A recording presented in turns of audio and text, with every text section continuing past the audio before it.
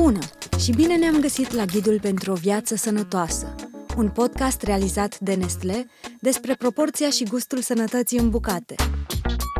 Nutriția este unul dintre factorii care contribuie semnificativ la calitatea vieții.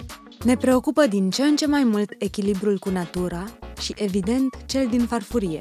De aceea am creat Nutriporția și Vegiporția, iar acest podcast te ajută să pregătești mese echilibrate utilizând aceste principii. Astăzi pregătim o rețetă simplă, dar elegantă. Un tartar de vită fără vită, adică vegetal. Voi începe prin a enumera ingredientele de care vei avea nevoie.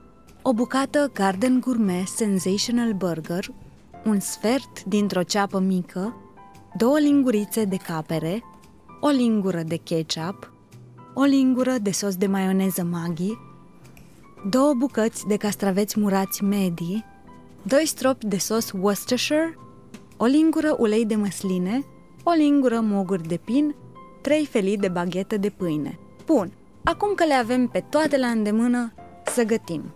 Tocăm mărunt ceapa, castraveții, caperele și burgerul Garden Gourmet și le amestecăm într-un bol cu ketchup, sos de maioneză Maggi, sos Worcestershire, ulei de măsline, până când compoziția devine ca o pastă.